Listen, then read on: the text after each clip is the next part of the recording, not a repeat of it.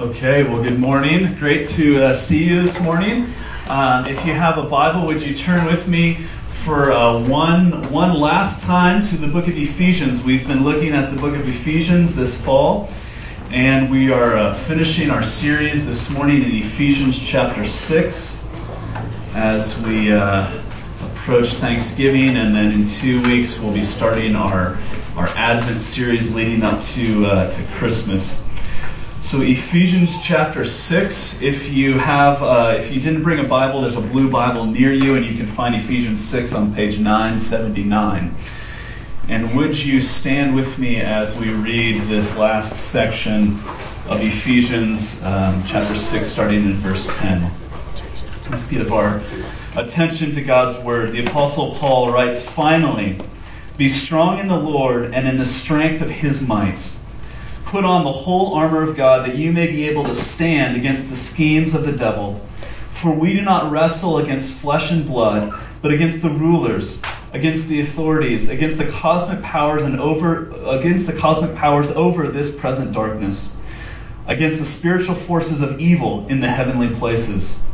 Therefore take up the whole armor of God, that you may be able to withstand in the evil day, and having done all, to stand firm. Stand, therefore, having fastened on the belt of truth, and having put on the breastplate of righteousness, and as shoes for your feet, having put on the readiness given by the gospel of peace. In all circumstances take up the shield of faith, with which you can extinguish all the flaming darts of the evil one. And take the helmet of salvation and the sword of the Spirit, which is the word of God, praying at all times in the Spirit, with all prayer and supplication. To that end, keep alert with all perseverance, making supplication for all the saints, and also for me, that words may be given to me in opening my mouth boldly to proclaim the mystery of the gospel, for which I am an ambassador in chains, that I may declare it boldly as I ought to speak. So that you also may know how I am and what I am doing. Tychicus, the beloved brother and faithful minister in the Lord, will tell you everything. I have sent him to you for this very purpose, that you may know how we are and that he may encourage your hearts. Peace be to the brothers, and love with faith from God the Father and the Lord Jesus Christ. Grace be with all who love our Lord Jesus Christ with love incorruptible." This is God's word. Will you pray with me? God, would you be with us now as we turn our attention one last time to the book of Ephesians? God, maybe we hear this charge that you have delivered to us by your servant, the Apostle Paul. God, would the truth of the gospel so infiltrate all that we are, all that we think, all that we feel. May we know that we are secure because you have made us your children, that we would be able to live out these words that he calls us to here. We pray in Jesus' name. Amen. You may be seated, please. Well, a couple of months ago, when we started looking at the book of Ephesians, when we started our series in the book of Ephesians, I started off by talking about Harry Potter. And we started off talking about the reality that Harry Potter is this boy who is being raised in horrendous circumstances by his aunt and uncle, the Dursleys, who are just horrible, and they mistreat Harry while spoiling their own son. But everything changed for Harry Potter when he found out that he had a family. And he discovered that his parents didn't die in a car crash, but that Harry was loved. And that because of who his family was, that his life had meaning, that he was actually famous, that he was wealthy, that he had these powers that he had always kind of known were there, but never really understood, never really knew what to do with. And suddenly finding out that he had a family brought his life into alignment. And he began to understand that he had a purpose, and that there was meaning in his life because of who his family was. And throughout this series, as we've worked our way through the book of Ephesians, I've been trying to kind of make this clear that what Paul is saying is is that what is true for Harry Potter is true for you. That your life begins to have meaning when you discover that you have a family. God says in Ephesians that you were once strangers and aliens. You were alienated from the promises of God, but now you have been made members of the household or family of God. And because God is your Father, you have an inheritance. Your life really cannot go off the rails. There is a safety net because you have a Father. Your life has meaning because your life has purpose. And you now have a community in the church. You are reconciled to God and you are given a family. And that's how we started off 9 weeks or so ago talking about the book of Ephesians. And after that first sermon, somebody emailed me and said, there's actually a further point of connection there to be made in relation to Harry Potter, because this person emailed me and said, imagine that Harry Potter, having discovered who his family was, didn't actually go off to Hogwarts. And he never met Ron and Hermione, and he just stayed home and lived at the Dursleys in these horrible conditions. And his point was that for Harry Potter, finding out who he was and who his family was meant that he had a destiny. When Harry finds out who he is, he says to Hagrid the giant, he says, I'm just Harry. And Hagrid says, just Harry? He's no longer just Harry when he discovers who his family is, because at the moment Harry finds out who his family is, there becomes an inevitability about his future. There becomes a givenness about what he will step into. And though he doesn't begin to understand the details at the moment, his life ultimately, inevitably, is being drawn into this battle where he will eventually be at the intersection of this battle between good and evil. In other words, discovering that he had a family meant two things for Harry Potter. It meant first that he was loved and therefore secure, but secondly, it also meant that he would one day go into battle. And so just as we began with Harry Potter, this morning I want to finish with Harry Potter, because that's how the book of Ephesians finishes. And I have to be honest with you that I didn't, over the last several months as I've been kind of preparing for this and then working our way through the series, I was utterly confused about Ephesians chapter 6. Because there's this kind of warm and nurturing message of, hey, there's this great reality. If you're a Christian, you have a family, and isn't that great news? And then in chapter 6, it seems like Paul makes this massive, abrupt turn, and he says, after all these warm fuzzies, he says, now get ready to fight. It's like, where did that come from? And I couldn't understand why until it just kind of hit me like a ton of bricks this week. That the reason that Paul has made such a huge deal about the reality of the family of God, and the reason that he has emphasized these grand truths, that we are united with Christ, that we have an inheritance, the reason that he has belabored the security of the family, of the Christian in the family of God, is because once we discover who we really are, our lives begin to take on a sense of inevitability. There is a battle that we are being drawn into. Paul is saying that as God works out his plan in human history, as he works out this plan which Paul has described as transforming the world from the kingdom of darkness into the kingdom of light, he's now saying, if you think that that is going to happen without a struggle, then you are profoundly naive. There is going to be a battle as we press into this. And if you are part of the family of God, if you are a Christian, if you name the name of Jesus, then you are being drawn into this battle as well. And I think we have to pause for just a moment of honesty and admit that that is not at all the way that we think about Christianity in the 21st century, is it? I mean, let's just, can I just be blunt and put this out on the table? Especially for those of us who are, fairly successful in life, who are educated, especially for those of us that are Anglo, let's just get it all out there, right? We don't think of life as a battle. And Paul is saying that there is evil in our world, and it is the vocation of the church to struggle against it.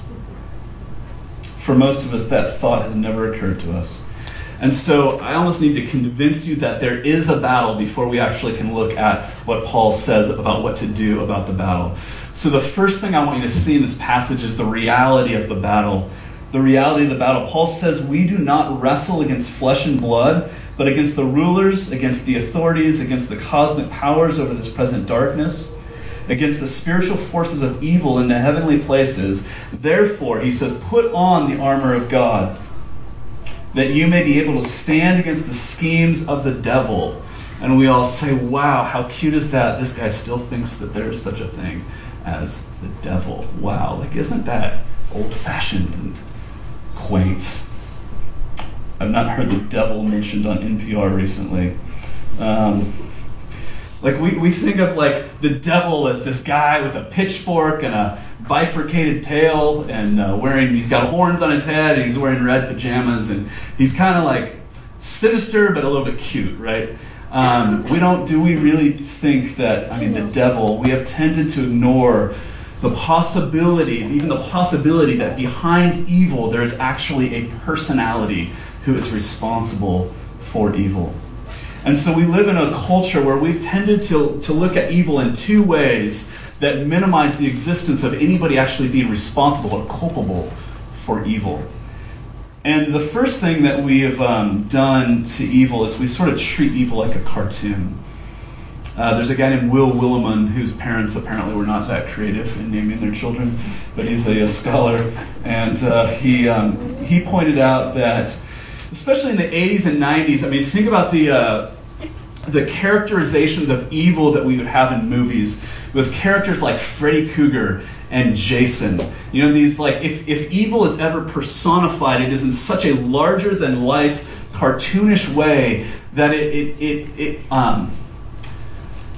it's good for entertainment. But it's so outlandish that it doesn't have any bearing on reality. It's great for entertainment, but it's not real. And so we dismiss the idea that there would be people who are responsible for evil by making it just like a cartoon. And then the second way that our culture has dealt with evil is to attribute all evil to natural causes. And of course we see this in things like natural disasters, where we just talk about, well, that's just kind of the way that the world that we live in works. But we also attribute more overtly sinister events to natural causes as well. When the Columbine school shooting happened, all those years ago, which at least in my mind was kind of the first of these mass shootings to grab national headlines, there was a rush to explain the cause of this tragedy by attributing it to things like bad parenting.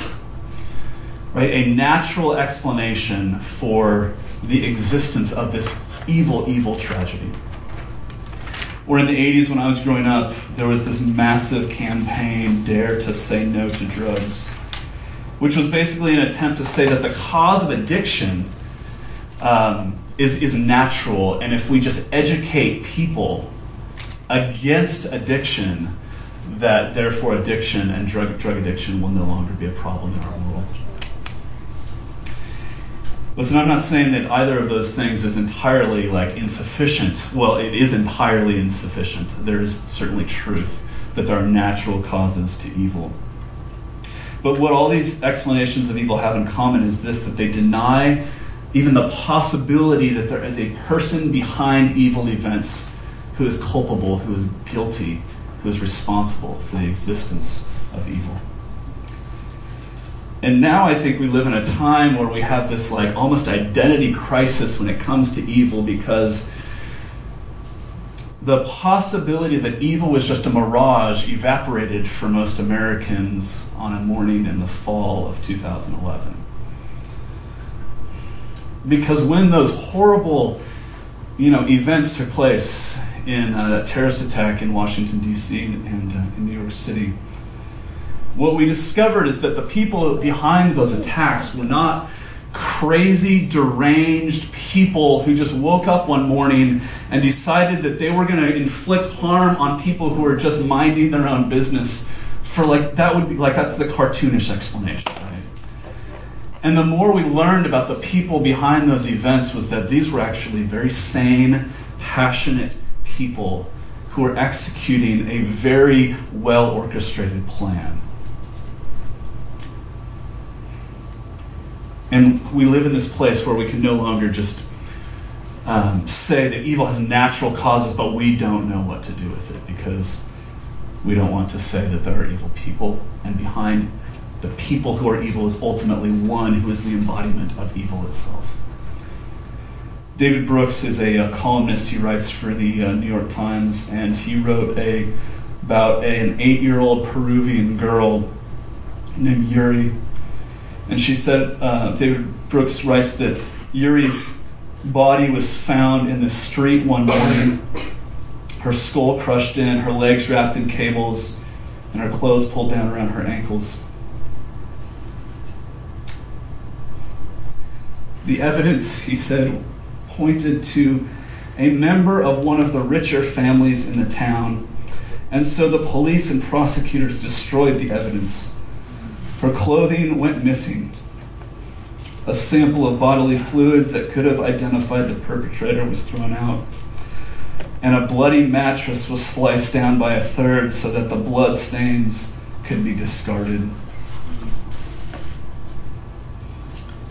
Yuri's family wanted to find the killer, but they couldn't afford to pay the prosecutor, so nothing was done.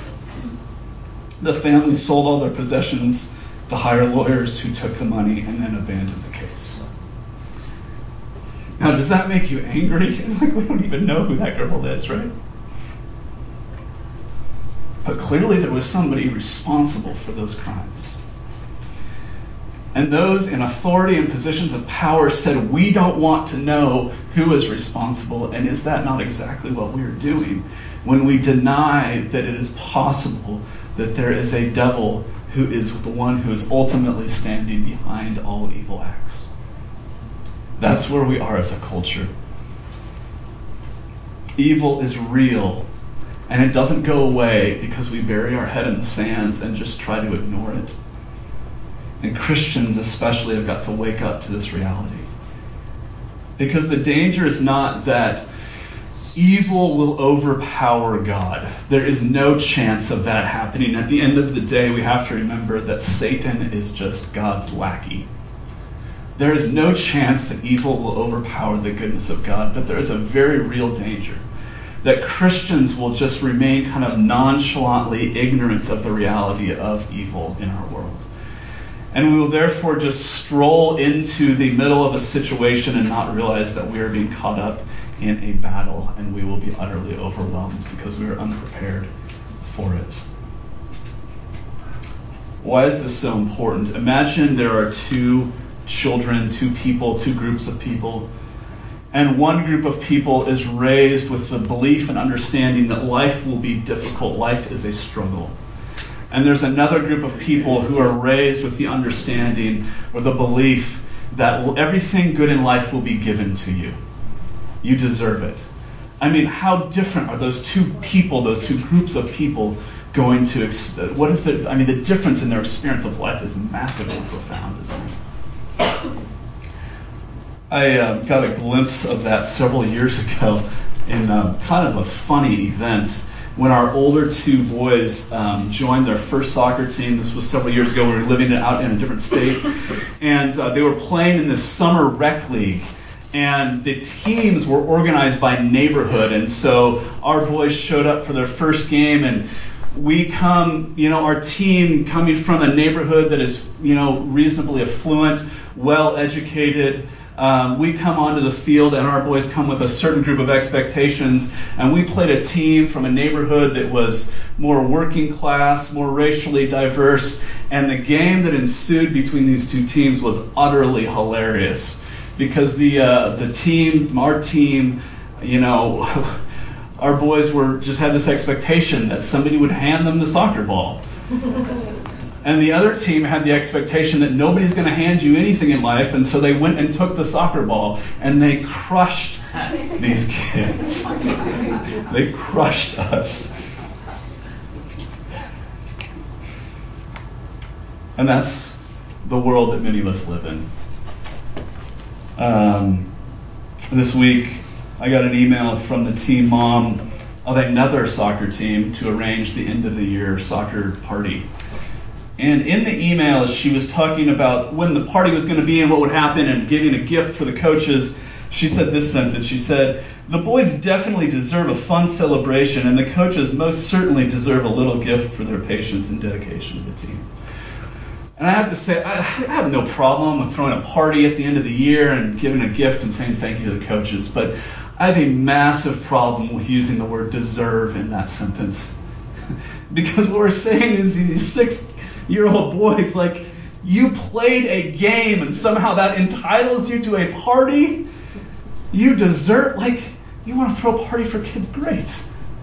But if we raise our kids thinking that after you play, and let's be honest, like they did, it was not that impressive. It was spectacularly unimpressive. And that entitles you to a party. If that is the world that we are, is that? If we go into life, I mean, think about this. If we go into life expecting that life is a battle and it turns out not to be, then like, okay, great. But what if we go into life expecting that we are entitled to, that we deserve, like every good thing should just be handed to us? And then we discover somewhere along the way that life is actually hard and reality sets in and it will crush us. It will crush us. And I think that we are living in a time when that is happening en masse in our culture. We expect ease, but we are faced almost every week with news of another mass shooting in our country. We think that we deserve success, and we live in a time when every couple days in the news there's another headline with another successful person who's using their power to oppress others.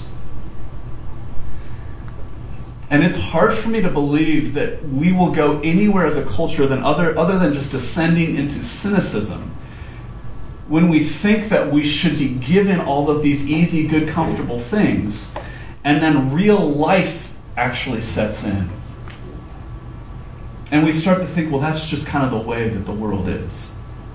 And that's what successful people do with their success. They take what they want. So do we just give into cynicism, or what if we go the other route and we deny the premise? We go back to the starting point and say, actually, there's a massive problem here at the beginning. Because there is real evil in our world. And behind those evil acts, there are people who perpetrate evil acts. And behind them, there is one who is the embodiment of evil. That Paul calls the diabolos here. And he's not a cartoonish character. He hates you. He is a liar and he is a schemer, and he will do anything he can to mess up your life. And some of what he will do is make you think he's your friend. But he's not.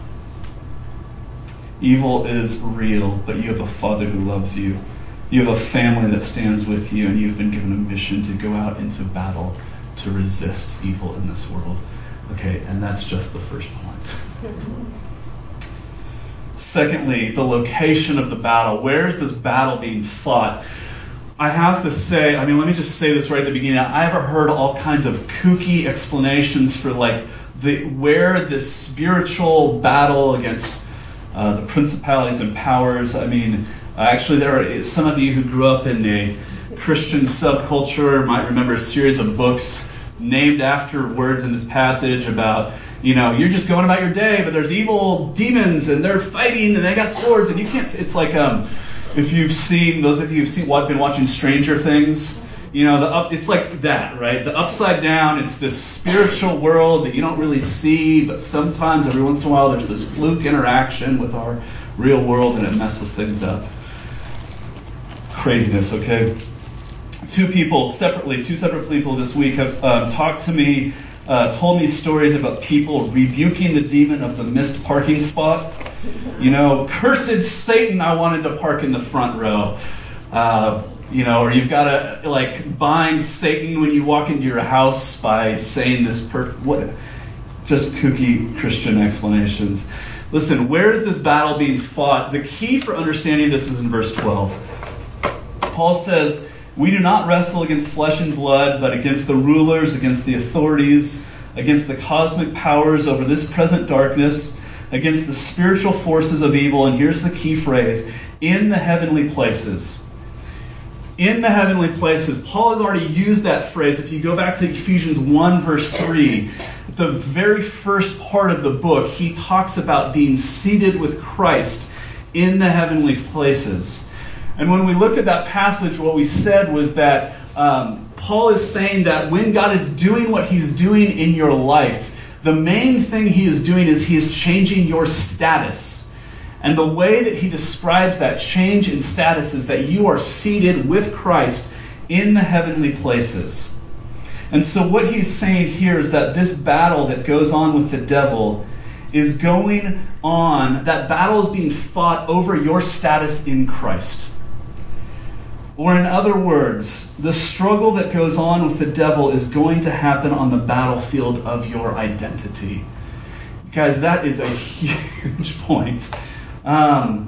The battle that you are engaged in as a member of God's family will happen in the place where you struggle to believe who you really are.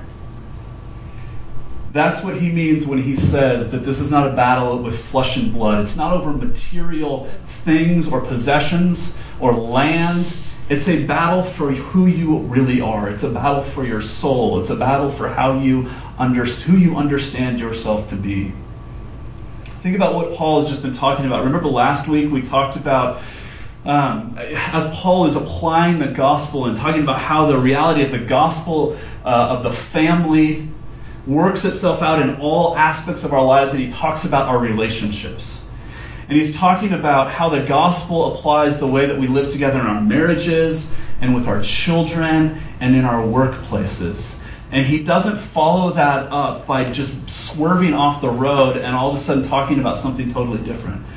And what he's saying is that the battle for your identity is going to be in those very places, in your marriage, in your family, in your place of work, where you are going to be tempted with this struggle over who you really are, over where you find your value. In other words, the place where the battle happens is in all the places where you are going to be tempted to find your identity. You have to understand that. Because once we understand that, then we can understand why the way he talks about the battle, he says that we wrestle. In this battle, we wrestle. And it's interesting, Tim Keller pointed out that he does not say that he doesn't describe this battle as like a shootout, where we are far removed from the enemy and we can just lob prayer bombs over the wall and walk away and everything's fine. But he says the way he describes this battle is that we wrestle. It's close. And it implies that there's a lot of back and forth in this battle. Why? Well, isn't it just true that in our lives, things like our marriages and our families and our jobs are always trying to get the upper hand? We're constantly struggling to hold back this tendency to believe that we are valuable because of what we do. And God comes to us and says, no, you have value because I created you in my own image. And when we think that we are valuable because of what we do, we have this tendency to be very self-protective and not admit failure. And so we don't listen to the good news of the gospel when Jesus comes to us and says, you are forgiven and I'm making you clean. I have made you clean. I'm healing you. We don't listen. When we let our marriage or our family or our work gain the upper hand and we let our identity rest on these things, that's when we begin to tell ourselves that we deserve certain things in life. We work hard, so we deserve to indulge ourselves a little bit, don't we? And we are so weary from all of our doing and all of our striving to build up an identity for ourselves that when it comes to God, we can only conceive of him in the same way. And so we think of God and Jesus and things like going to church as just one more thing on the list of things that I have to do. or probably things at the bottom of the list of things I have to do. People tell me all the time that they can't go to church because it's the only day that they have to rest. Church is not a place. The whole reason that we're here is to rest. Because going to church is the only place in your life where you are going to be told that you are valuable not because of what you do, but because of who you are and whose you are. Guys, there's like 75 minutes on Sunday morning. That is the only place in your life where you do not hear that you are primarily valuable if you pull your own weight. The battle is over the question of who you really are. And the beauty of the gospel is this, that on the cross, Jesus paid the guilt for your sin and gave you in exchange his perfect record of righteousness. He replaces your identity, the identity that you've created, the identity that you've earned, with the identity that he has achieved on your behalf. And so when God looks at you, he no longer sees your sin, your failure, your striving, your exhaustion, but he sees the perfect record of Jesus. He has given you a new identity in Christ. St. Augustine was a pastor way back in the day. And before he became a Christian, Augustine was a wild man. He was sexually promiscuous. And after he had become a Christian, he was one day walking down the street and he passed one of his former lovers. And he just walked right past her, and the woman, so offended, turned around and said to him, "Augustine, it is I." And he turned around and said, "Yes, but it is no longer I." And that is a picture of the gospel, giving him and you a new identity. You are no longer the person that you were because of Jesus. Your identity is hidden in the heavenly places with Christ. That is where the battle will be fought. Thirdly, the weapons for the battle. What resources do we have in this struggle against evil?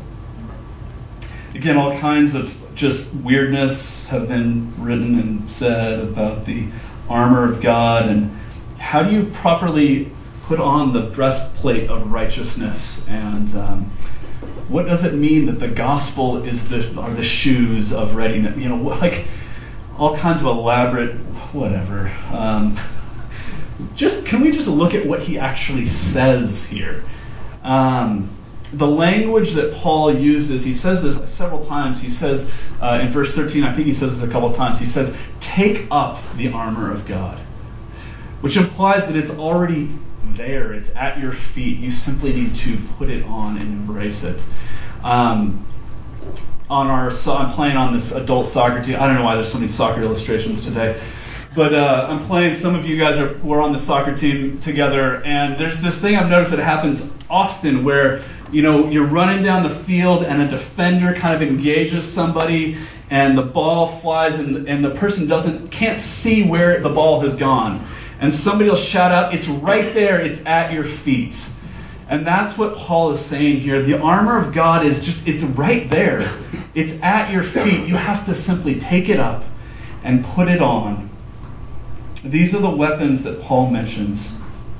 Look at this. He says truth, righteousness, the gospel, faith, salvation, the Spirit of God, and the Word of God. And the thing that all of those things have in common is that you don't do any of them. They are all things that God has done on your behalf.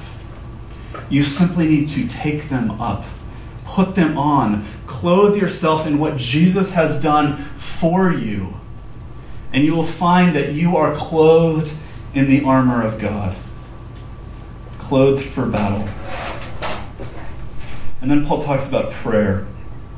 He starts with strength. He says in verse 10, "Be strong in the Lord and in the strength of his might." And then he finishes the whole book, the whole section, with prayer. Those who pray, or those who are strong, will never pray. Those who are strong in their own strength will never pray. But when we know ourselves to be weak, and when we know that we are utterly dependent on the strength of God alone, when we realize that we have been drawn into this battle, and of ourselves we have no resources to fight or to protect ourselves, then we begin to pray. Then we begin to call out to God. He says, pray at all times in the Spirit with all prayer and supplication, keeping alert with all perseverance, making supplication for all the saints. That is the most comprehensive sentence in the Bible about prayer. Pray for everything, all the time, with all that you are. And it startles me how often, I from time to time I'll text people, ask people, hey, how can I be praying for you this week? It startles me how often people say, oh no, I'm fine. Like there's no major crisis going on in my life right now. Don't pray. I don't need you to pray for me. But you know what startles me more than that is how often I find in myself an utter lack of prayer. Because the picture that the Bible paints is that we are going to storm the gates of hell with squirt guns. And unless God shows up, we are totally screwed. So we pray. God has sent us into a world to tell others the good news of Jesus. And the people that He's sent us to tell about the good news of Jesus are fighting back. How in the world are we have to pray? We don't have the ability to do what God has called us to do. Somehow I think I can do all of this without prayerfully depending on God, and if He doesn't show up, we are toast before we even begin. And so we call out to Him, we are dependent on Him. We are only strong in Him.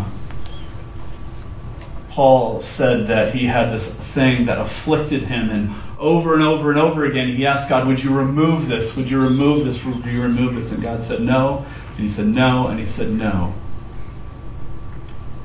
And then Paul said, God having said no, he said, my grace is sufficient for you. My grace is enough for you because my power is made perfect when you are weak. When we know that we are weak and we call out to God, then He is strong in us.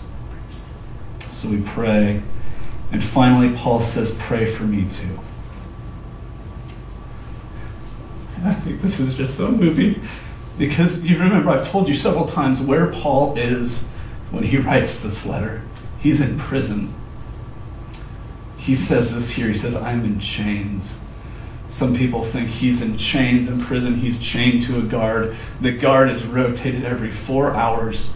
He's cold. In the book of Timothy, which he writes at the same time, he says to Timothy, bring my coat when you come. Bring my scrolls so I have something to read.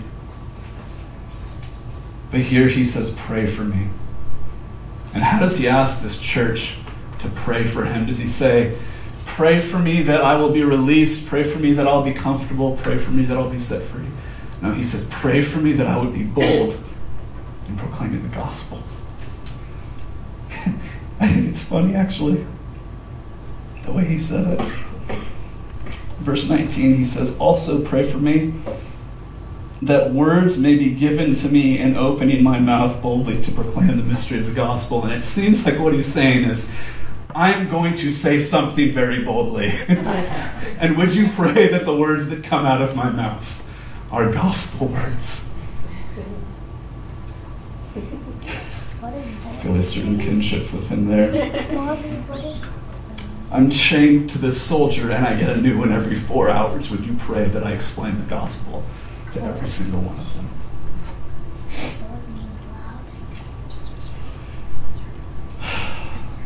We pray for safety.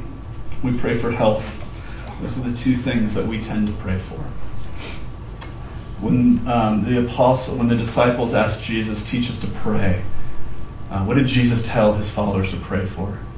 He said, pray, thy kingdom come, thy will be done on earth as it is in heaven. Jesus tells us, pray that God's kingdom would expand. Paul says, pray for the mission. Don't pray for my comfort. Pray for the mission. If I'm going to If this is the end for me, pray that it's just the beginning for the church. The Bible tells us to pray for the kingdom, pray for the church, pray for its pastors. I heard a story about a pastor whose son was a soldier. He was in Afghanistan. He called his dad and said, "Dad, we're going into Helmand province. Would you pray for me?" And the pastor, with a lump in his throat, said, "What do you want me to pray?" Pray that I'll be safe. Pray that I'll come home. He had said, "Dad, I think we're going to lose 1/10 of our men in this fight. Pray for me." Dad says, "What do you want me to pray?" He says, "Pray that I would do my duty. Pray that I won't compromise." That's what we should be praying for. And so I hope this isn't indulgent, but can I just ask you to pray for me? To pray for our church. I'm sorry. Tomorrow morning, my family is getting on a plane and we're going to Hawaii. My parents are flying us all out to celebrate their 50th anniversary. And we're going to have a week of rest. And then we're going to come home.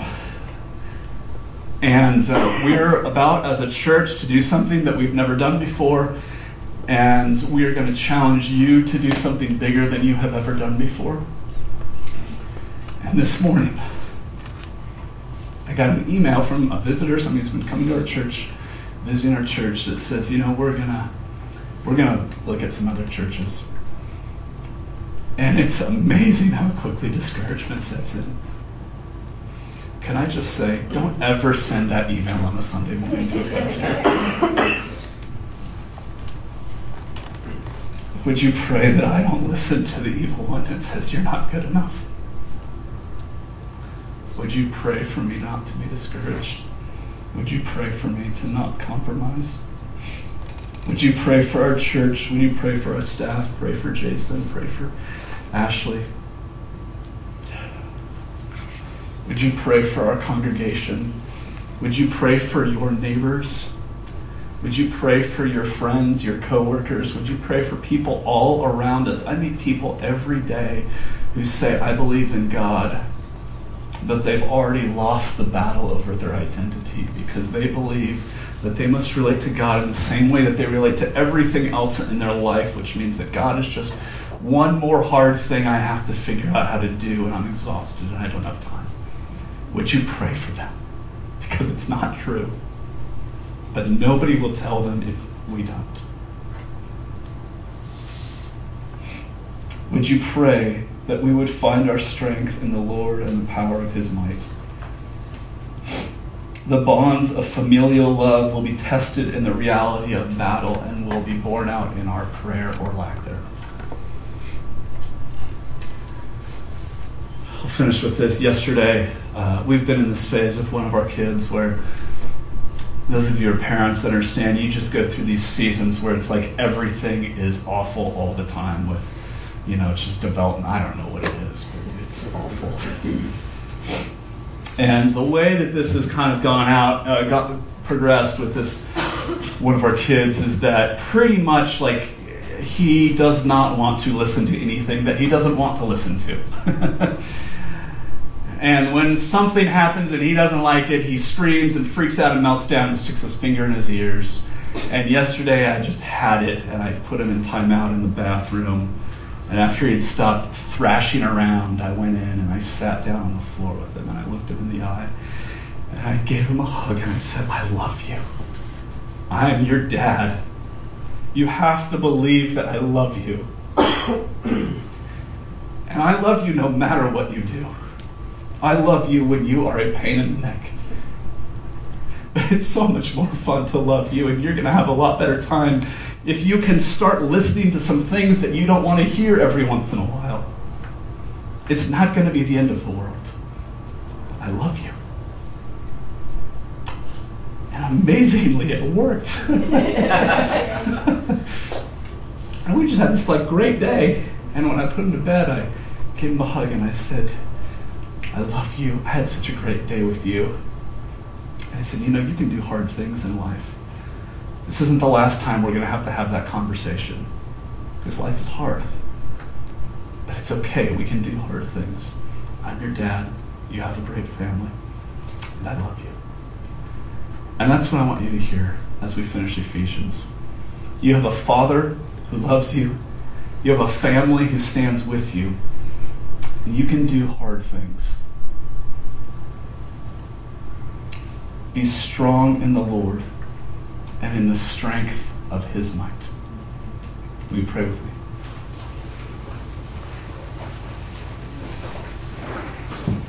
God, we thank you and praise you for this incredible book. And I pray that if you would use this book in the life of our church in just a fraction of the way in which you've used it in my life over the last 2 months, it would be time well spent for us. God, we can't ultimately convince ourselves that any of this is true. We cannot get this down into our souls the way we need it, unless your Spirit comes and makes it real in us. And so I pray that you would. Would you convince us that we are seated in the heavenly places in Christ? He has done everything on our behalf. And help us to put on the armor of God, to take up what Jesus has done for us, so that we can stand firm, that we can be prepared for the battle that you've called us to engage in. Would you do that in us? Would you use Resurrection OC to grow your kingdom here in South Orange County? And we pray in Jesus' name. Amen.